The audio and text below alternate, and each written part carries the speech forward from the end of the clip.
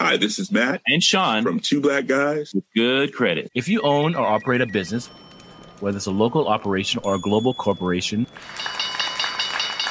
partnering with Bank of America could be your smartest move. By teaming with Bank of America, you'll enjoy exclusive digital tools, award-winning insights, and business solutions so powerful you'll make every move matter. Position your business to capitalize on opportunity in a moment's notice. Visit bankofamerica.com/banking for business to learn more. What would you like the power to do? Bank of America, N.A., copyright 2024.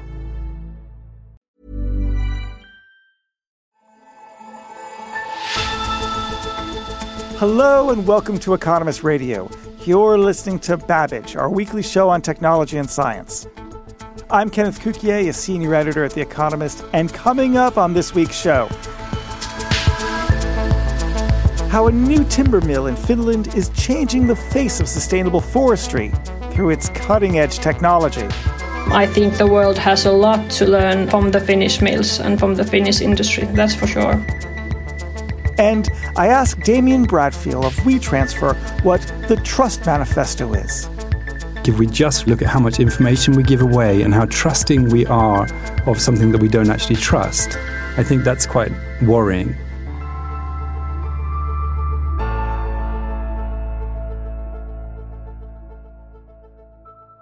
But first, Facebook's yet-to-be-launched cryptocurrency called Libra has suffered numerous setbacks. In recent weeks, 7 of its partners quit the project, including Visa, MasterCard, PayPal, and the high-profile payment startup Stripe. Then, the G7 warned that the global financial system is at risk from cryptocurrencies such as Libra, and unless it addresses their concerns, Libra may not get approval from the regulators. Thank you, Chairwoman Waters, Ranking Member McHenry, and members of the committee. Thank you. To top it off, Facebook's boss, Mark Zuckerberg, is being grilled in America's Congress over the future of the cryptocurrency. The idea behind Libra is that sending money should be as easy and secure as sending a message. Libra will be a global payment system, fully backed by a reserve of cash and highly liquid assets. And to discuss this, I'm joined in the studio by Tim Cross, the Economist technology editor. Hello, Tim. Hi, Ken. Tim, Libra is struggling. What is the Libra Association, and why can't they hold it together? Well, so the Libra Association is the group of companies that one day, assuming this thing launches, will be responsible for sort of governing the currency. So if we go back to the beginning, in June, Facebook and a bunch of other companies signed up to this Libra Association. There were 28 of them at the time, and it's headquartered in Geneva in Switzerland. And the idea is that Libra will be a sort of globe-spanning payments mechanism based to some degree, and we're not really sure to what degree, on similar sort of technologies to those that underlie cryptocurrencies like Bitcoin, but sort of tamed a bit to make it a bit more palatable for regulators. And the idea is that rather than Facebook being in sole charge of this thing, it's the Libra Association, of which Facebook is a member but only one member, that will govern how it works. It sounded so good. And like Geneva, Switzerland, neutrality, my heart swoons. It's so close to Basel. Why is everyone abandoning it? Well, it's hard to know for sure, but one of the patterns seems to be that Facebook has maybe sort of underestimated the size of the regulatory backlash to this. So you mentioned some of it. We've had that G7 report that you mentioned in the intro. We've had France saying pretty flatly that they're just not going to allow Libra to operate in France. We've had India say the same thing. And of course, given that one of the use cases of Libra is banking the unbanked and doing international remittances and stuff, India's a huge market. And there's been a lot of sort of regulatory heat even in America where it's based. So the rumor is, and it is only a rumor, that at least some of these companies left after some American senators wrote to them and essentially said, you know, this thing is going to have to be very, very tightly regulated and you need to be really careful associating with them. Now, why don't countries like Libra? I confess, I've spoken to an American banking regulator who was livid about the fact that it didn't actually indicate how it was going to handle its reserve currencies that it was going to hold and how it was going to handle its overnight value of it. It was very intricate.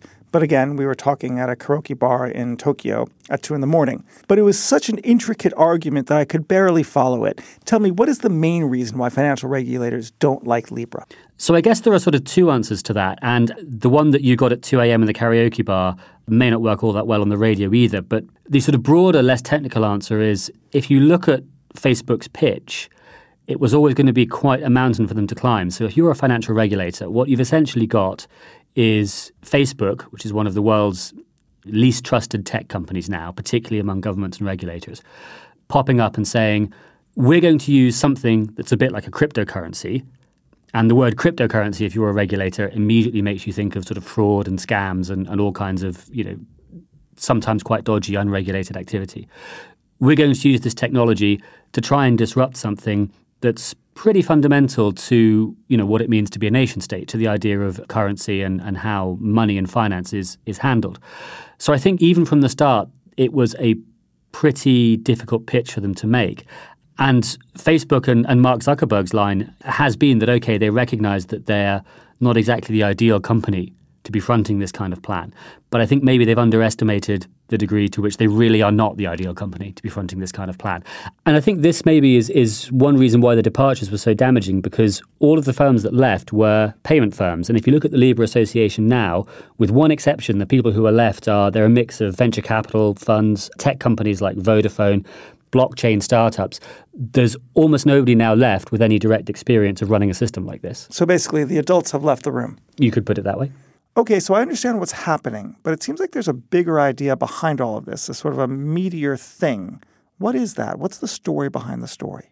So I guess the really big question in all this is whether a private company or a group of private companies can really sort of engineer a whole new global financial infrastructure out of nothing. And one of the many reasons that cryptocurrencies haven't really taken off is that the technology that underlies them is pretty clunky. And they're basically a sort of anarchist's dream of a currency without any central oversight.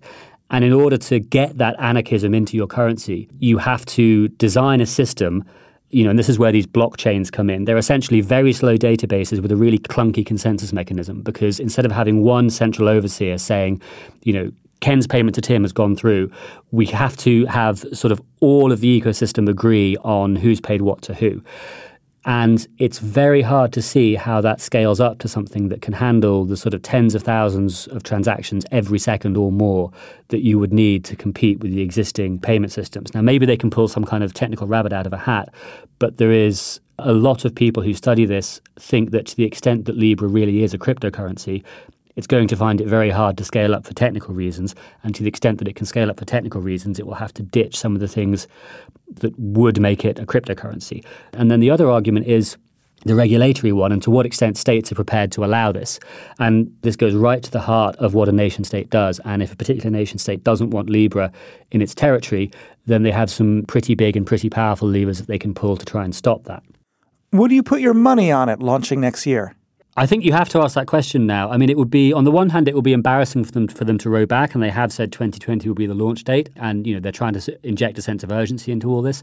On the other hand, Zuckerberg has said, this will not launch until US regulators are satisfied that it complies with all these anti-terrorist finance and know your customer laws and so on. But of course, it's not just the American regulators he has to satisfy. Libra that was restricted to the US would not be a huge amount of use. He's going to have to satisfy regulators in America, in Europe, in India, in pretty much anywhere it's going to operate. And I think, again, that's a pretty big hill to climb. But of course, whether something launches and whether something, properly takes off and develops and takes flight and is used, those are sort of two different questions. So you'd put your money on it, but you wouldn't put your money in it? I don't think I'm going to be being paid in Libra anytime soon. Okay. Well, thank you for being on the show. Thanks, Ken. And you can read more about Mark Zuckerberg's trials and tribulations in this week's Economist. And to take out a subscription, just go to economist.com/radio offer to get 12 issues for $12 or £12. Mother's Day is around the corner. Find the perfect gift for the mom in your life with a stunning piece of jewelry from Blue Nile. From timeless pearls to dazzling gemstones, Blue Nile has something she'll adore. Need it fast? Most items can ship overnight. Plus, enjoy guaranteed free shipping and returns. Don't miss our special Mother's Day deals. Save big on the season's most beautiful trends. For a limited time, get up to 50% off by going to BlueNile.com. That's BlueNile.com.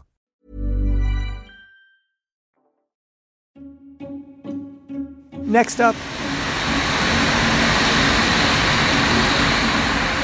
that is the sound of trees being pulped in a giant processing facility in Finland near a town called Äänekoski. It consumes 6.5 million cubic meters of wood a year, and that equates to one large lorry load of trees every 6 minutes, day and night. On the face of this, such rapacious industrialization of the Finnish forest looks like the very antithesis of environmentalism.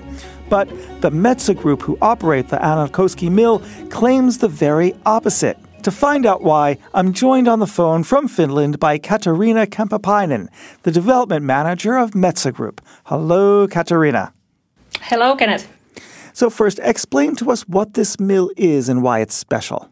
It is actually a very large wood handling site. It is the largest site handling wood in the Northern Hemisphere, so the wood consumption there is quite major. But it's not just that it's big, it is of course what it does. So the Äänekoski bioproduct mill is called a bioproduct mill because we want to emphasize the fact that it doesn't just make pulp as regular pulp mills do, but we want to use the wood as resource efficiently as possible so that we get more value out of the side streams as well. So can you explain bit by bit of the tree that you use and how you use it? Okay, so first of all, to the pulp mill, we only get the thinnings and the thin parts of the tree. So we want to ensure that the large logs go into our sawmills and where the wood also then stays in products that become carbon storage. So, for example, wooden buildings. So we put in pulpwood, we debark it, and part of this bark is then used to fuel the lime kiln through gasification. So we can gasify it and then burn the gas in the lime kiln and then skip using heavy fuel oil. And then when the wood is chipped, it goes to the digester, then through washing and bleaching stages, drying, and then to the chemical pulp bales that we then can ship. But maybe most of the new things are then in the recovery cycle, the sulfuric acid production there, which we can do from the malodorous gases that are created in the system, and then through that skip using any external sulfuric acids. But one other new product is coming in a way from wood, because in wastewater plants we create sludges, and typically these sludges are just combusted. But of course in some other fields different sludges are anaerobically digested to biogas, and this is what we are doing in the bioproduct mill. So we have a biogas plant there, and this is something completely new to the pulp and paper industry at the moment. Now, I see that this is more environmentally efficient, but is it more economically efficient too? It definitely is. It is both, and this is a great win-win situation, because the more wiser or smarter resource efficiently we use the tree, the more value we create out of it. So there's actually a clear numbers for that. If in a typical pulp mill we get 90% value out of the pulp and 10% comes from the rest. In bioproduct mill, it is actually only 80% value coming out of the pulp and 20% out of all of the other products. So, of course, in addition to these material products, we are a major producer of green electricity, which we sell to the Finnish grid. So that's one big part there as a side product. And the bioproduct mill is one of the most efficient mills, of course, energy-wise, since it is completely a new mill. Katarina, I wonder, is this a Finland story or can this be globalized? Well, I think part of this is due to how we manage forests, how they are owned in Finland. They are privately owned, they are small lots, it's kind of a mosaic structure in the forests. And there's a long tradition in Finland why it is like that. So for us, this is a natural way to use the trees, and it happens to be very sustainable at the moment. So it cannot be very easily maybe transferred or copied in other parts of the world, because there is so much tradition behind it. But of course, parts of it can, and definitely the way we look at the pulp mill and what you can do also continue, for example, towards textile fibers that we are doing. So just try to create ways for these sustainable fibers to go into new value chains and make the mills energy efficient, reduce the environmental impact that they have. Of course, I think the world has a lot to learn from the Finnish mills and from the Finnish industry, that's for sure. It sounds like you're like these sort of like saintly miracle executives who are saving the world one tree at a time. Well, I have to say it's a really rewarding industry to work in because the basis for the business is so good. It is the Nordic wood that we know it is grown sustainably. We know it's mostly 80% certified, 90% what we use is certified. It is family owned. So whatever we do to the tree creates local value in the country. In case of Finland, the forest stock, carbon stock is always growing, so no matter all of this industrial use, it is still growing. Wow, this is going to be really transformative. Thank you very much, Katriina. Thank you so much, Kenneth. It was a pleasure.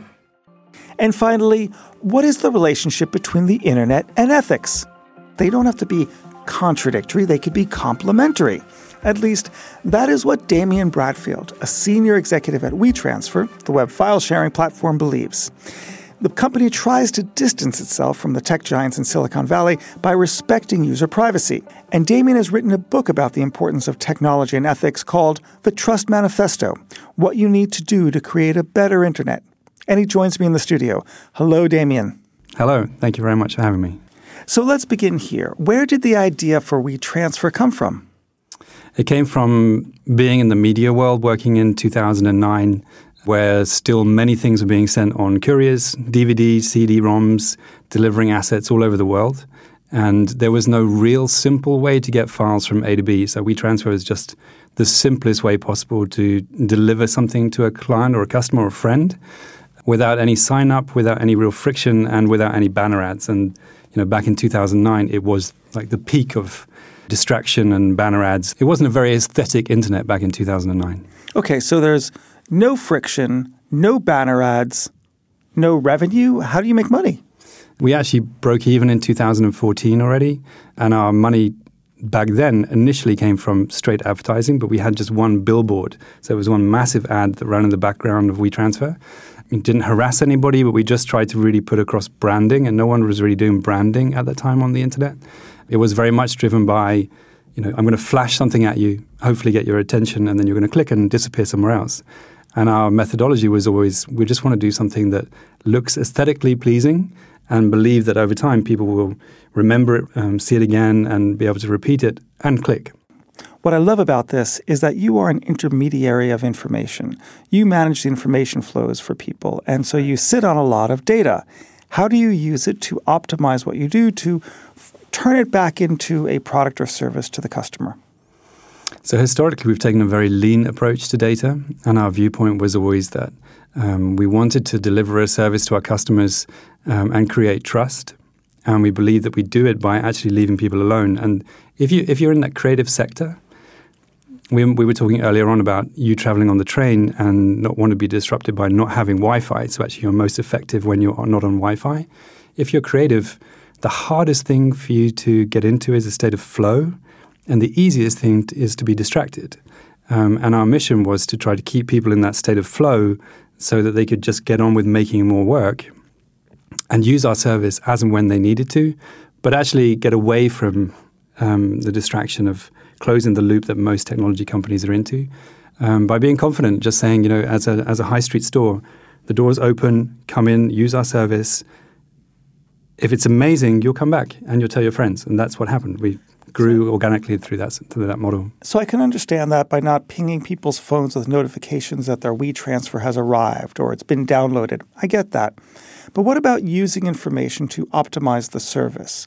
About using the data of the interactions that you're seeing to create a whole new product or service around it? Again, we were very light on data. So the way that our advertising business worked for nearly 10 years was really around looking at how we could basically zig when everyone else was zagging. The way that the advertising revenue is mostly generated online is through capturing people's attention. Google and Facebook, where 87 cents on the dollar goes of all marketing budgets, is based around trying to capture your attention and collect more data to get more insight. And our model was very much about we are going to put up billboards of the web and allow people basically to just through recognition to come back. And we completely changed the way that people looked at advertising on the internet. Let's go back to the ground truth of how technology companies operate and this idea of the Trust Manifesto. Tell me, what is the Trust Manifesto? It's really a book about trying to ignite some dialogue around what we can do to create a better internet. And I mean we in the collective we. Me as a user of the internet, me as someone in business, and me in some way, shape or form having something to do with government. And hit me up with your best ideas. What can we do? We really need to take stock of how we're using the internet. And I think it's important that when we're spending so much time on the internet, my kids 11 and 14 spend upwards of 20 hours a week, in some way on the web. But they treat it very differently to the way that they would do the offline world. And I think if we just consider how much time we spend in the online world and look at how much information we give away and how trusting we are of something that we don't actually trust, I think that's quite worrying. And if we just reconsidered the amount of time that we spend online in environments that we don't necessarily trust and look at what we would expect in the offline world, I think we'd have a very different web experience and we would demand more of big tech. How can we motivate people to follow that example? Or do you accept the fact that there's a limit to how big you can be? I think there is a limit to how big you can be. I think we've seen companies like Facebook and Amazon probably max out in terms of how big the world will allow them to become. I think people are going to take it into their own hands. You can see Apple being at the forefront of educating people with regards to privacy and how much information the apps are giving away. I think with the Google Android phones, taking more than 1,200 different location points at any one time. I think people are beginning to wake up to the difference between Google and Apple in that context. Can there really be a business around doing good that's going to be scalable, or do you think you'll always be a smaller niche player amid the morass of online businesses? In my book, I reference Ben & Jerry's, and I think Ben & Jerry's is a fantastic case point that, these two hippies in Vermont back in the 60s set up these values for how they wanted to operate. This is a company that was bought by Unilever. They've adopted, organic ingredients across all of their products. They're nearly GM-free. I think you can see, the impact of these two hippies that they've made over a massive corporation. And I think we'll see the same happening through technology. People spend so much time with it, interact with it, and I think particularly around AI, are concerned around how much information they're giving away, that we will see more companies just come forwards with a little bit more trust and with ethics at the base. That's fascinating. Look, Damien, thank you very much for joining us. Thank you very much for having me. And that's all for this week's edition of Babbage. I'm Kenneth Cukier, and in London, this is The Economist.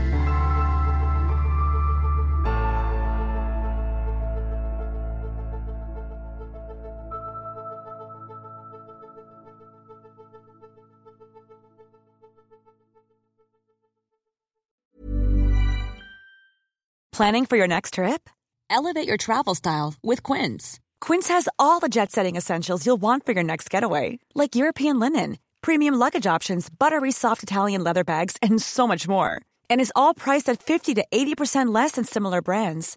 Plus, Quince only works with factories that use safe and ethical manufacturing practices.